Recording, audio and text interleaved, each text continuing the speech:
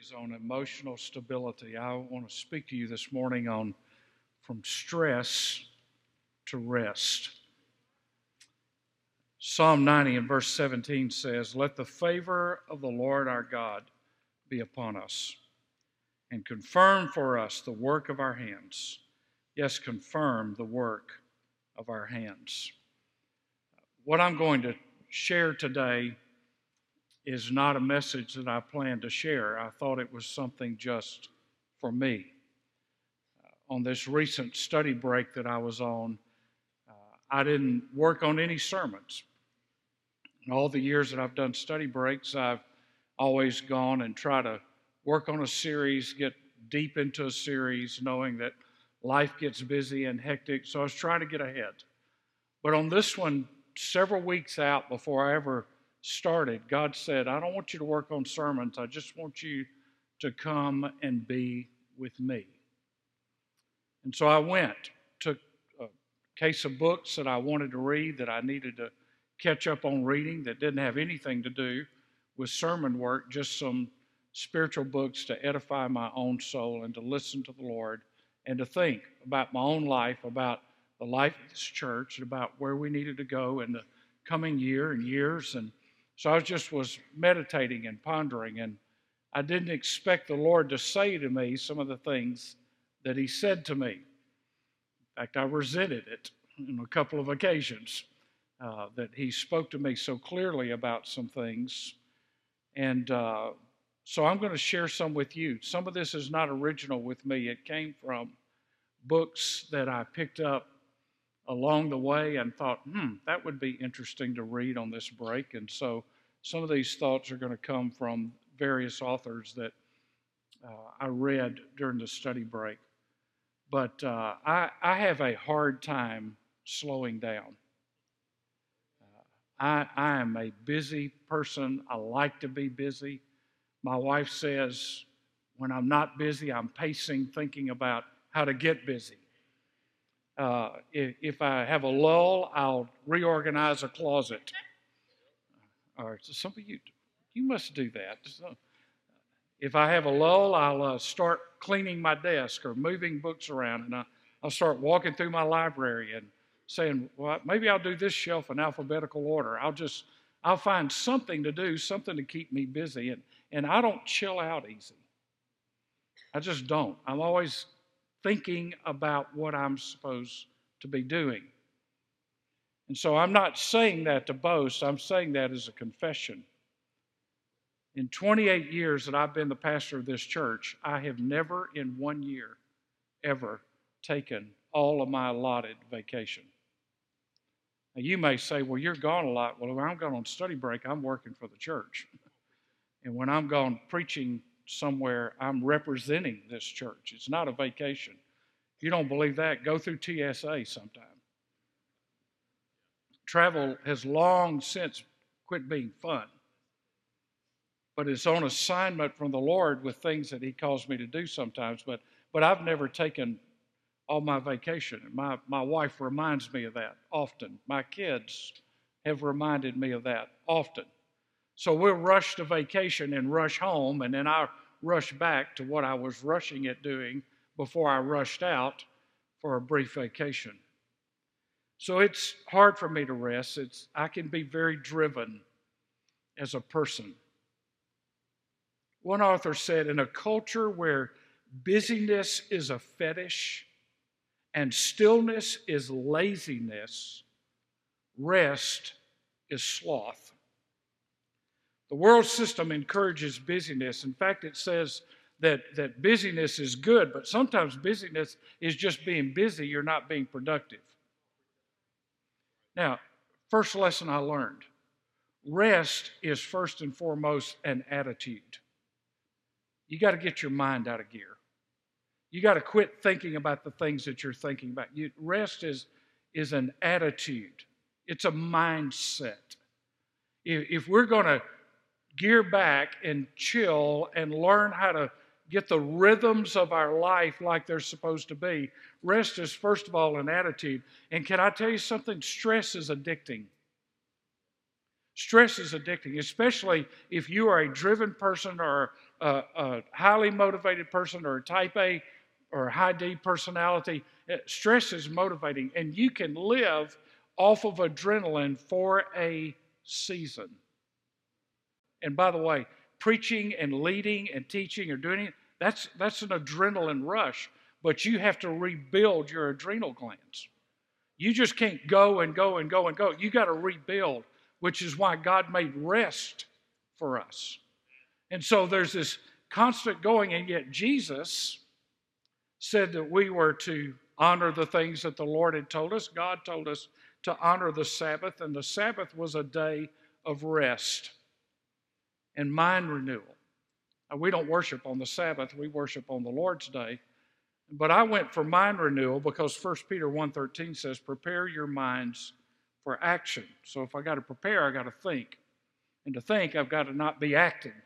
I've got to be thinking so I know how to act. So let's talk about the value of hard work.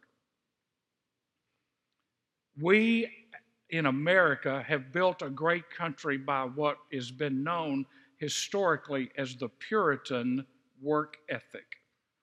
The Puritans were hardworking people. They worked with their hands. They worked with their minds. They built a work ethic in America that was second to none to anywhere in the world. But what we have done is we have added on to, because of the increases of technology, more work than sometimes that we can take on. And so we're bound then by the tyranny of the urgent. We run hard, we work hard, we play hard.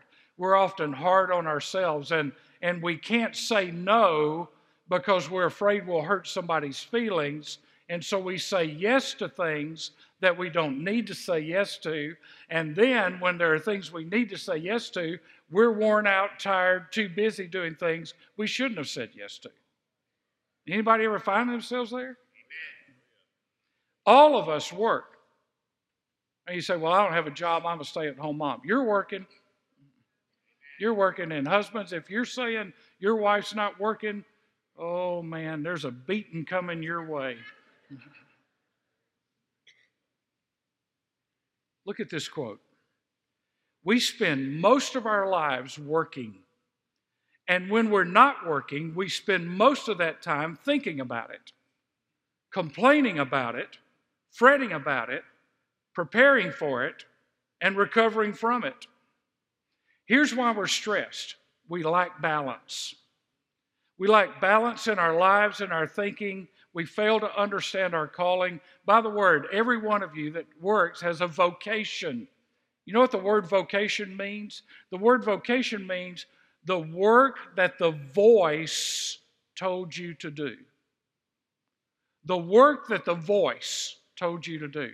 So God said to Adam, because of sin, you will work the land. So Adam worked the land. Noah built a boat. The tabernacle and the temple were built by skilled laborers and workers. Jesus was a carpenter. Peter was a fisherman. Paul made tents. Paul said to the church at Thessalonica that was just not working because they thought, well, Jesus is coming back. I don't need to get a job. He said, if a man will not work, he shall not eat. See, there's nothing wrong with work. When work becomes a problem is when we're out of balance in the rhythm and the pace of our life. Ron Dunn used to say, you can wash dishes to the glory of God. I want you to look at the quote in your notes by Martin Luther. I love this quote. I couldn't pass it up. The maid who sweeps her kitchen is doing the will of God just as much as the monk who prays. Not because she may sing a Christian hymn as she sweeps, but because God loves clean floors. So there's some suggestions that I want to make before we go to the second point. Make what you do vocationally an offering to God. Make what you do vocationally an offering to God. Your job, your assignment, your task, your skill, make it an offering to God.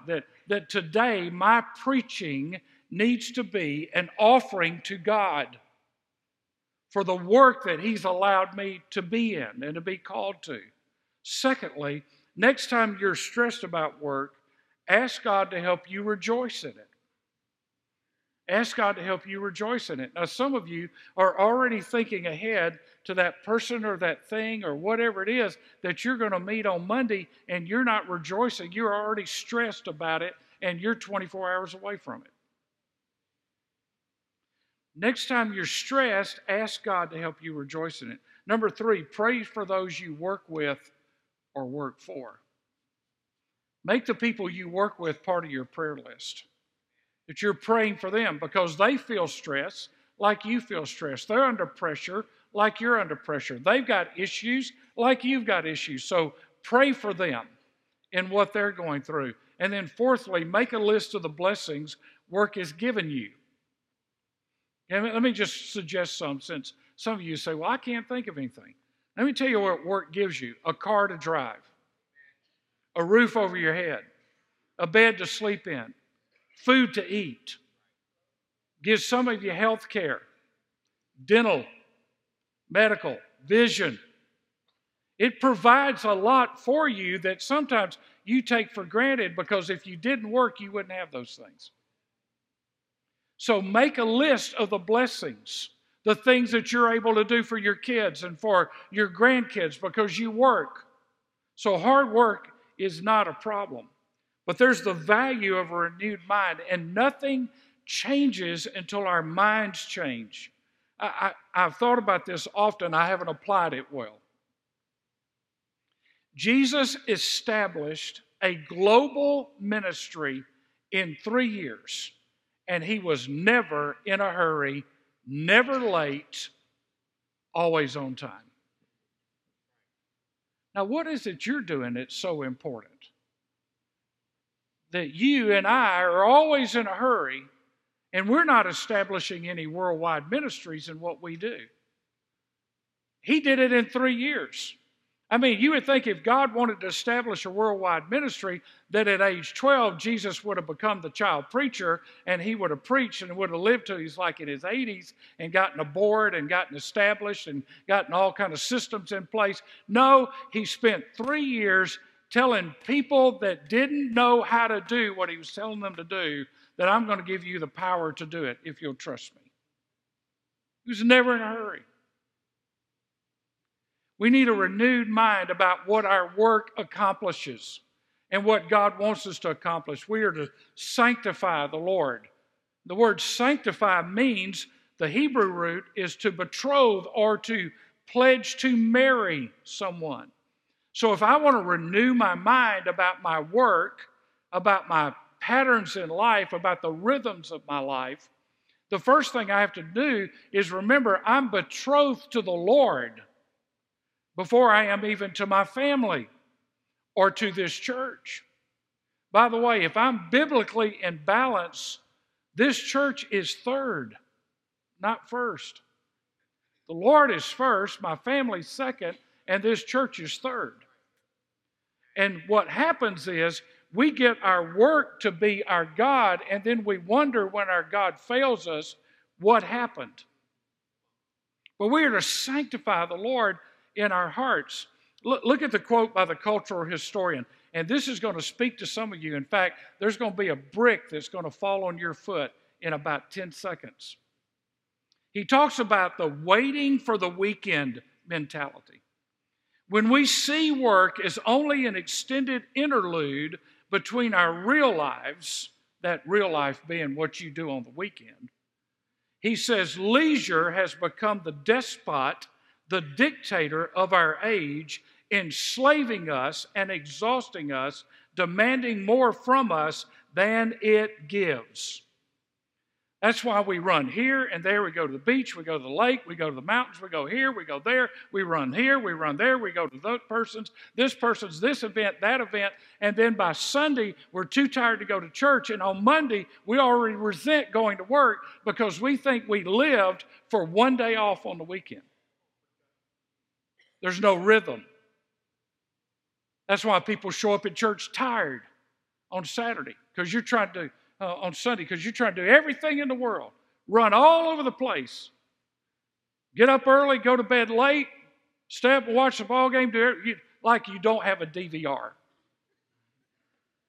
like you can't record it. Run, run, run, run, run. And then you think about Monday and you hate going to work because you're running and you're not in rhythm.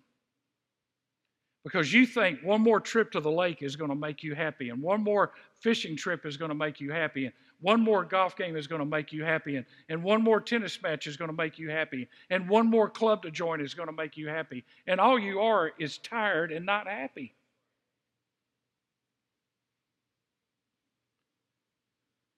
I mean, there's an old rock and roll song from the 60s that says, slow down, you move too fast. Got to make the morning last. Feeling groovy. Some of us are way out of our groove of where we need to be. Now, in the Greek, there are two words for time. Chronos, which is like clocks or calendars or daytimers. It comes from a minor Greek god, Chronos, who was, now listen to it. What's the word chronos? Clocks, time, calendars. The minor Greek god was named Chronos, and he was a glutton, and as a minor deity of the Greeks, he spent his life as a cannibal, gorging himself. Chronos, time. One writer said that Chronos is the presiding deity of the driven. Consuming ourselves, gluttons for more and more and more, never satisfied with what we have or where we are or what God has given us. The second word is kairos, that views time as a gift or a season. Kairos has this view in mind. What is this time for? What is the time for? Kairos, chronos, calendar, time, clock. Kairos, what is the time for? Ecclesiastes says there is a time for everything and for every season. So I'm going to ask you some honest questions that I've had to ask myself. Number one, am I on a path that is consuming me? Am I on a path that is consuming me? Am I burning the candle at both ends? Am I running so hard, so fast, doing so many things, unable to say no to the things I need to say no to, that I find myself being consumed by things that will not matter 5 seconds after I'm dead? What's consuming you today? Secondly, am I spending my time in a way that glorifies God? Am I spending my time in a way that glorifies God? Psalm 139:24, lead me in the way everlasting. So in what I'm doing, glorifying God. Now remember, you can sweep floors to the glory of God. You can wash dishes to the glory of God. You can cut grass to the glory of God. But if you become so consumed by the task that you can't, in the middle of it, give God glory for it without gritting your teeth about it, you're out of rhythm. Number 3, this is a hard one. Have I taken my thoughts, choices, and calendar before the Lord?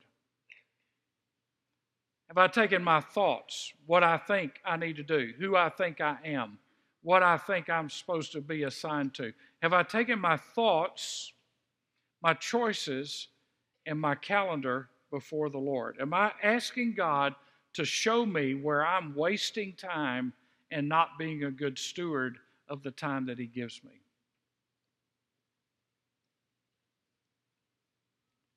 Mark Buchanan was asked, what was his biggest regret in life? And this is what he said: being in a hurry, getting to the next thing without fully entering the thing in front of me.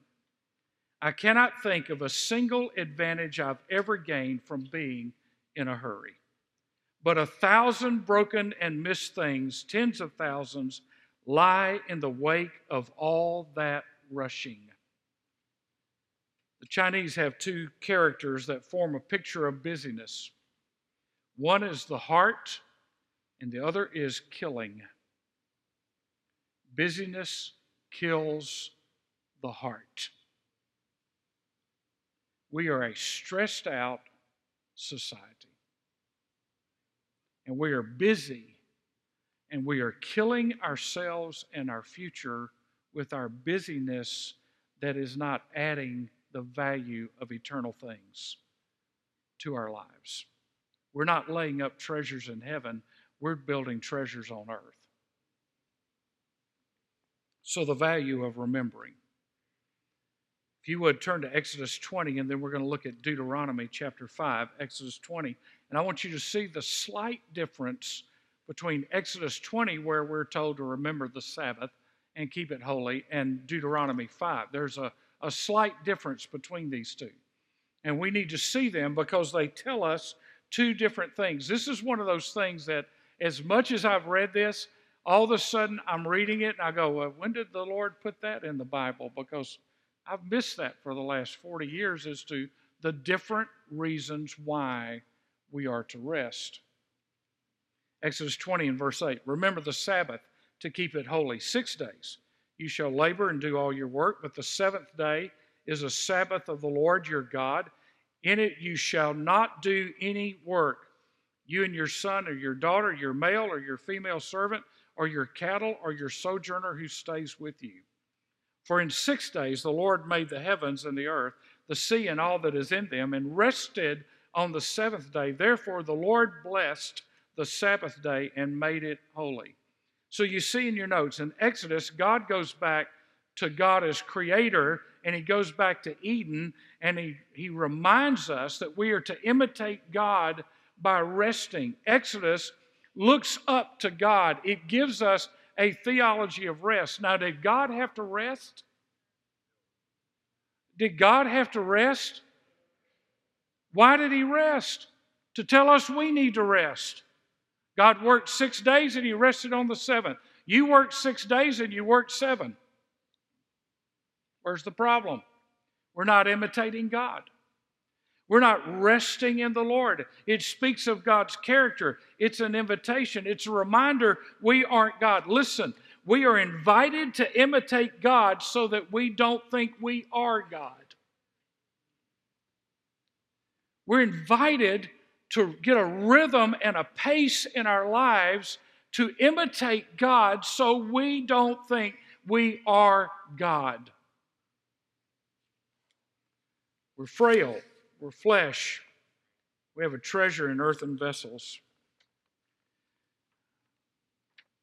Stephanie sent me this. I'd sent her the notes for the slides and everything, and this is an old article from John Piper. It said, why did God imagine sleep? He never sleeps. He thought the idea up out of nothing. He thought it up for his earthly creatures. Why? Psalm 127 and verse 2 says, it is vain that you rise up early and go late to rest, eating the bread of anxious toil, for he gives to his beloved in his sleep. So I'm going to skip some of it. It says, God made sleep as a continual reminder that we should not be anxious, but should rest in him. Sleep is a daily reminder from God we are not God. He who keeps Israel will neither sleep nor slumber, Psalm 121 verse 4, but Israel will, for we are not God. Once a day, listen to this, once a day, God sends us to bed like patients with a sickness. The sickness is a chronic tendency to think we are in control and that our work is indispensable. To cure us of this disease, God turns us into helpless sacks of sand once a day. How humiliating to the self-made corporate executive that he has to give up all control and become as limp as a suckling infant every day. Sleep is a parable that God is God and we are mere men. God handles the world quite nicely while the hemisphere sleeps. Sleep is like a broken record that comes around with the same message every day. Man is not sovereign. Man is not sovereign. Man is not sovereign. He is not nearly so impressed with our late nights and early mornings as he is with the peaceful trust that casts all anxieties on him and sleeps. Deuteronomy 5. So Exodus tells us that we're to imitate God, and remember, we're not God. That's why we rest and we get our lives in a rhythm. Deuteronomy 5 and verse 12. Deuteronomy 5 and verse 12. Observe the Sabbath day and keep it holy. As the Lord your God commanded you, 6 days you shall labor and do all your work. But the seventh day is a Sabbath of the Lord your God. In it you shall do no work. Verse 15. You shall remember, now here's why. Different wording than is in Exodus. You shall remember that you were a slave in the land of Egypt, and the Lord God brought you out of there by a mighty hand and by an outstretched arm.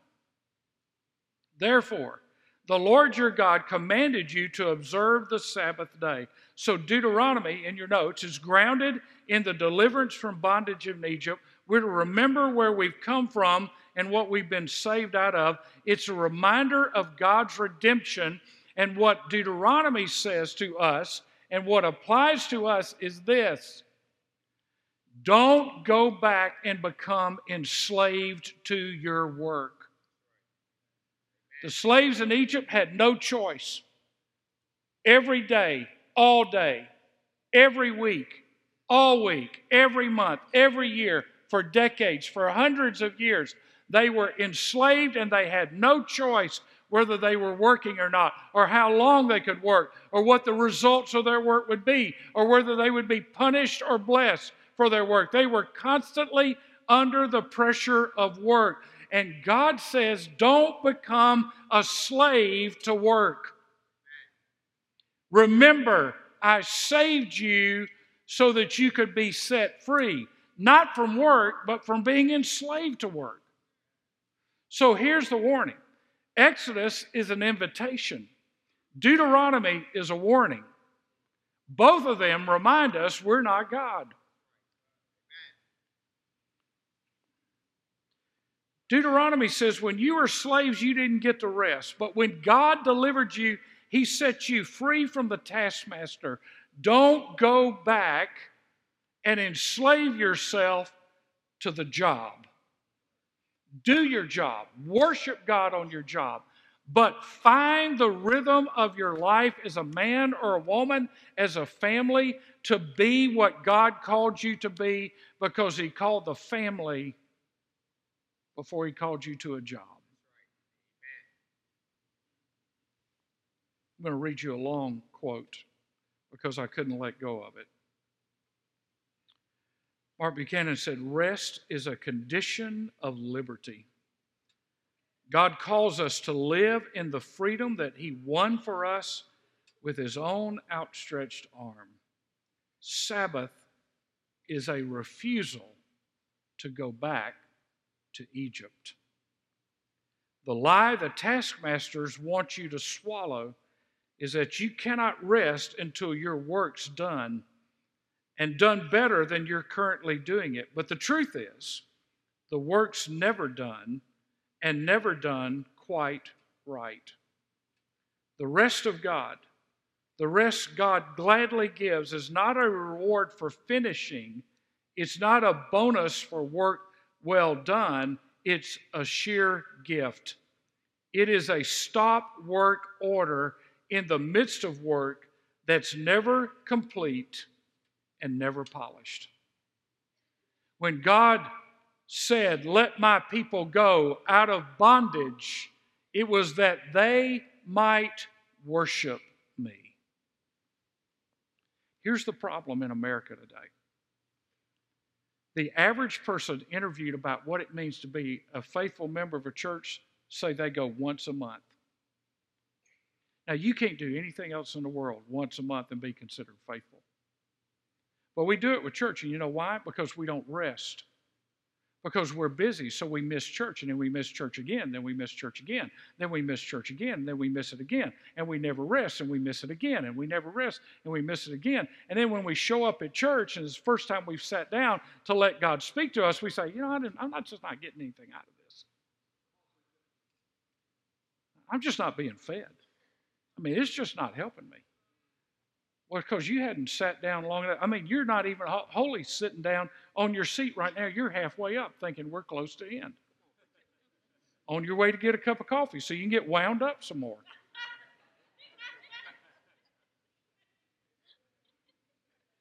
He said, let my people go that they might worship me. In other words, God says, look, I'm giving you rest for work for one reason, worship.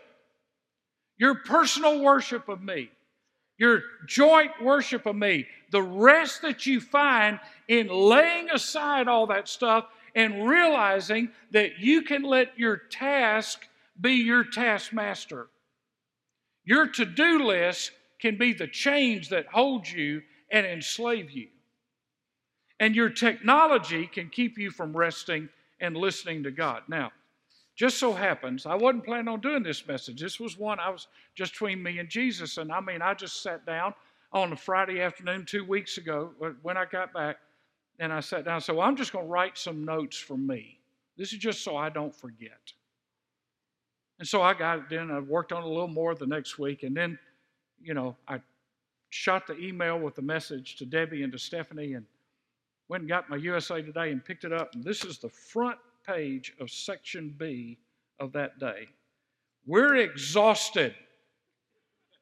Stress, social media, taking a toll. Now, you didn't write it, but your picture could be right here. My picture could be right here. We're exhausted. Stress and social media. Well, I ought to read some of it to you since I need USA Today to be an expert on my theology of work. Tiredness seems to be the new normal for a growing number of people, regardless of their age or background. Causes range from illness, such as anemia, depression, hypertension, diabetes, heart disease, to the increased overuse of technology and its implications on our mental well-being. Yes, Facebook, Twitter, and Instagram can wear you out, says Patricia Bratt, a therapist and psychoanalyst with offices in New York and New Jersey. Bratt works with young adults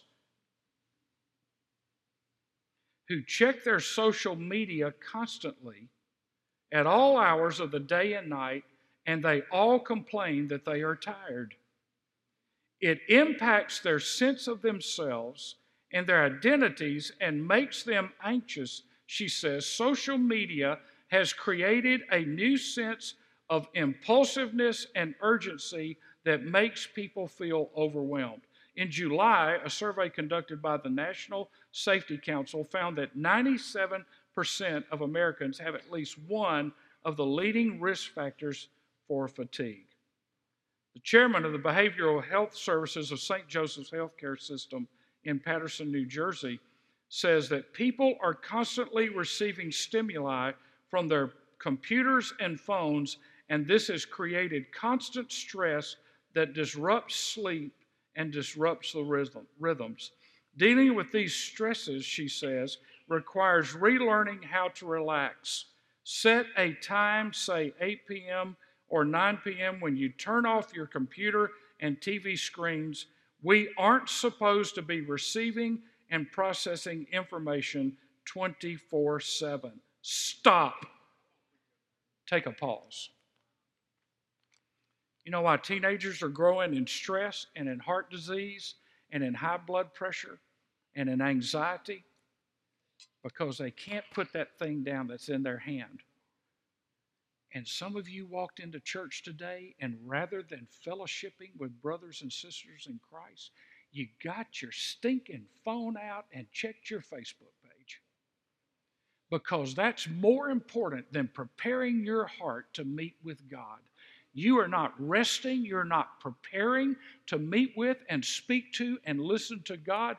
You're so worried you're going to miss somebody's stupid recipe or their picture from their camping trip, and you won't have hit the like button 183 times before church started, that you were stressed before church ever started because you're scrolling. You think, oh my gosh, the choir's coming in. I got to get through. I got to check Instagram. Should post a picture from yesterday. Got to hit a Twitter. I got to do this and Snapchat. Oh, should do that. And Marco Polo with my family. I got to do all of this stuff. And then, hey, how about we chill out a little bit? I don't have time to chill out. Yeah, you do. You're carrying your stress in your hand.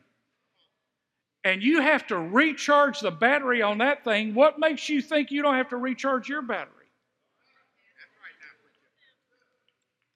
I mean, your phone wears out because you wear it out. Oh, but I'm fine. I'm fine. No, you're not. You're not recharged. Let me give you a scripture. Isaiah 58:13. Keep the Sabbath day holy. Don't pursue your own interest on that day, but enjoy the Sabbath and speak of it with delight as the Lord's holy day. Honor the Sabbath in everything you do on that day, and don't follow your own desires or talk idly. Then, verse 14, the Lord will be your delight. When I find rhythm, then the Lord's my delight. My ministry's not my delight. This church is not my delight. The Lord's my delight when I have rhythm. In other words, do what God says, delight in the Lord, and you will find joy. Jesus put it this way: come to me, all who are burdened and heavy laden, and I will give you rest. Would you pray with me?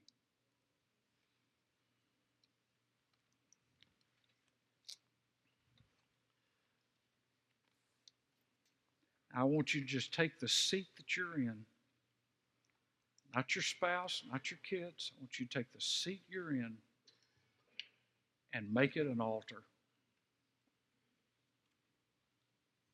That's your altar today. You can kneel if you want to.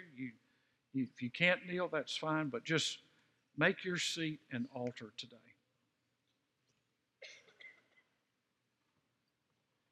Now, can the Lord speak to you right now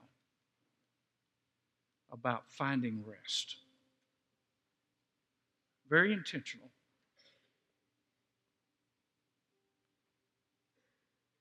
Are you scared right now to even say to the Lord, here's my calendar, here's my work, here's my phone, here's all the things that I am busy doing, and I lay them at the cross. I'm putting it on the altar. Lord, I want to find rest. I need a better rhythm in my life. You've ever been to the doctor and he said to you, well, your heart is racing, or your heart's out of rhythm, and we're going to need to get it back in rhythm. Our spiritual hearts can get out of rhythm.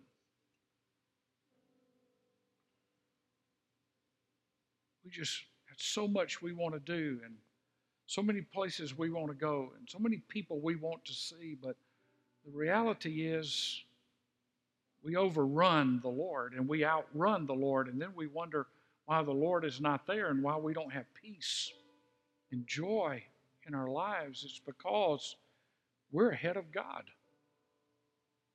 We're not remembering, or we are enslaved to a taskmaster that can never be satisfied. Your job, it's never going to be finished. It's never going to be complete. The day you leave, they'll hire somebody else.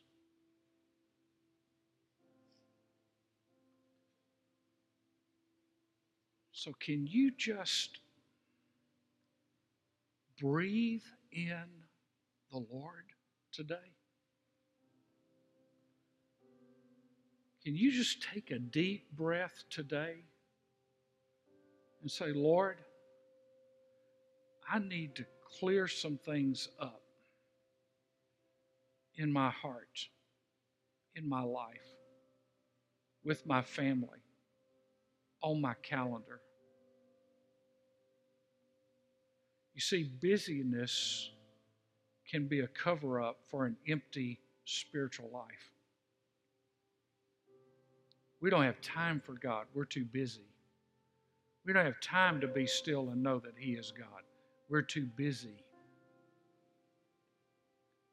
We run from here to there and we miss God in the little moments. He was not in the earthquake. He was not in the powerful wind. God was in the still small voice. And when we're busy, we never hear the still small voice that says, go here, don't go there. Do this, don't do that. Stop here.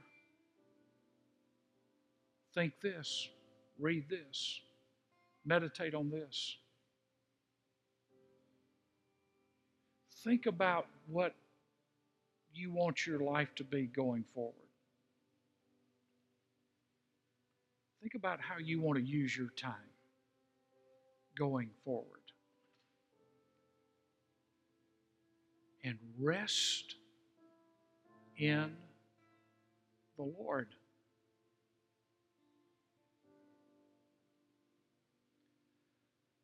Father, I ask you in the name of Jesus to help us in the busyness of this world. And Lord, you know we're not in a place that's as busy as most of the metropolitan areas of the world, but we still can make ourselves busy. We don't pace ourselves and we don't do what we need to do and get our lives and our bodies and our hearts and our minds in rhythm. Lord, I pray this has not just been words that we'll think about for a few minutes, but words that we will ponder and chew on and meditate on in the days and weeks ahead about how to be better people by learning to find our rest in you.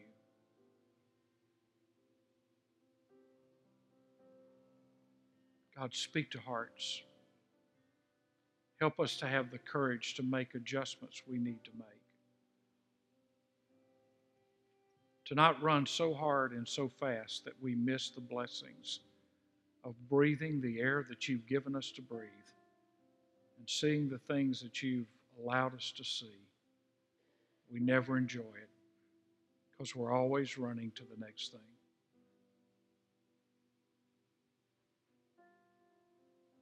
Lord, help us to move from stress to rest. And the people of God said, Amen.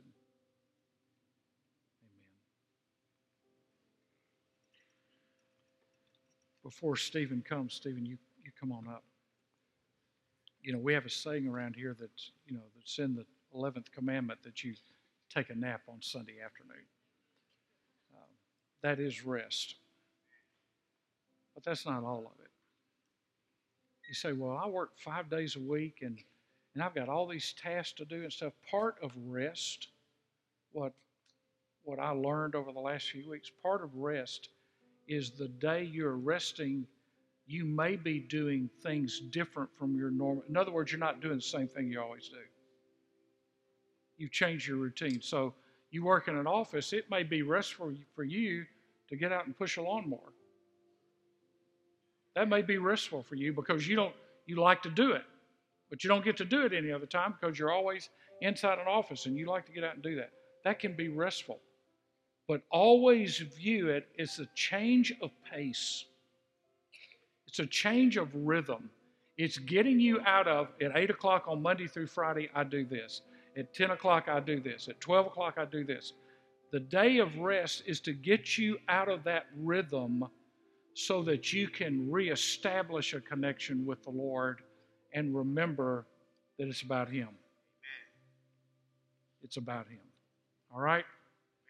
Well, I've been honest with you today. I hope it helped you. And tonight, we're going to look at 4 people at the end of Paul's letter to Timothy.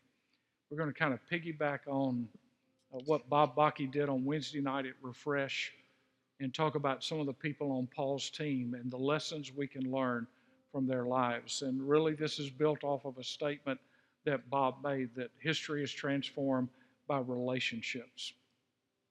My life is transformed by relationships, by the people I know, the places I go, the people I meet, the books I read.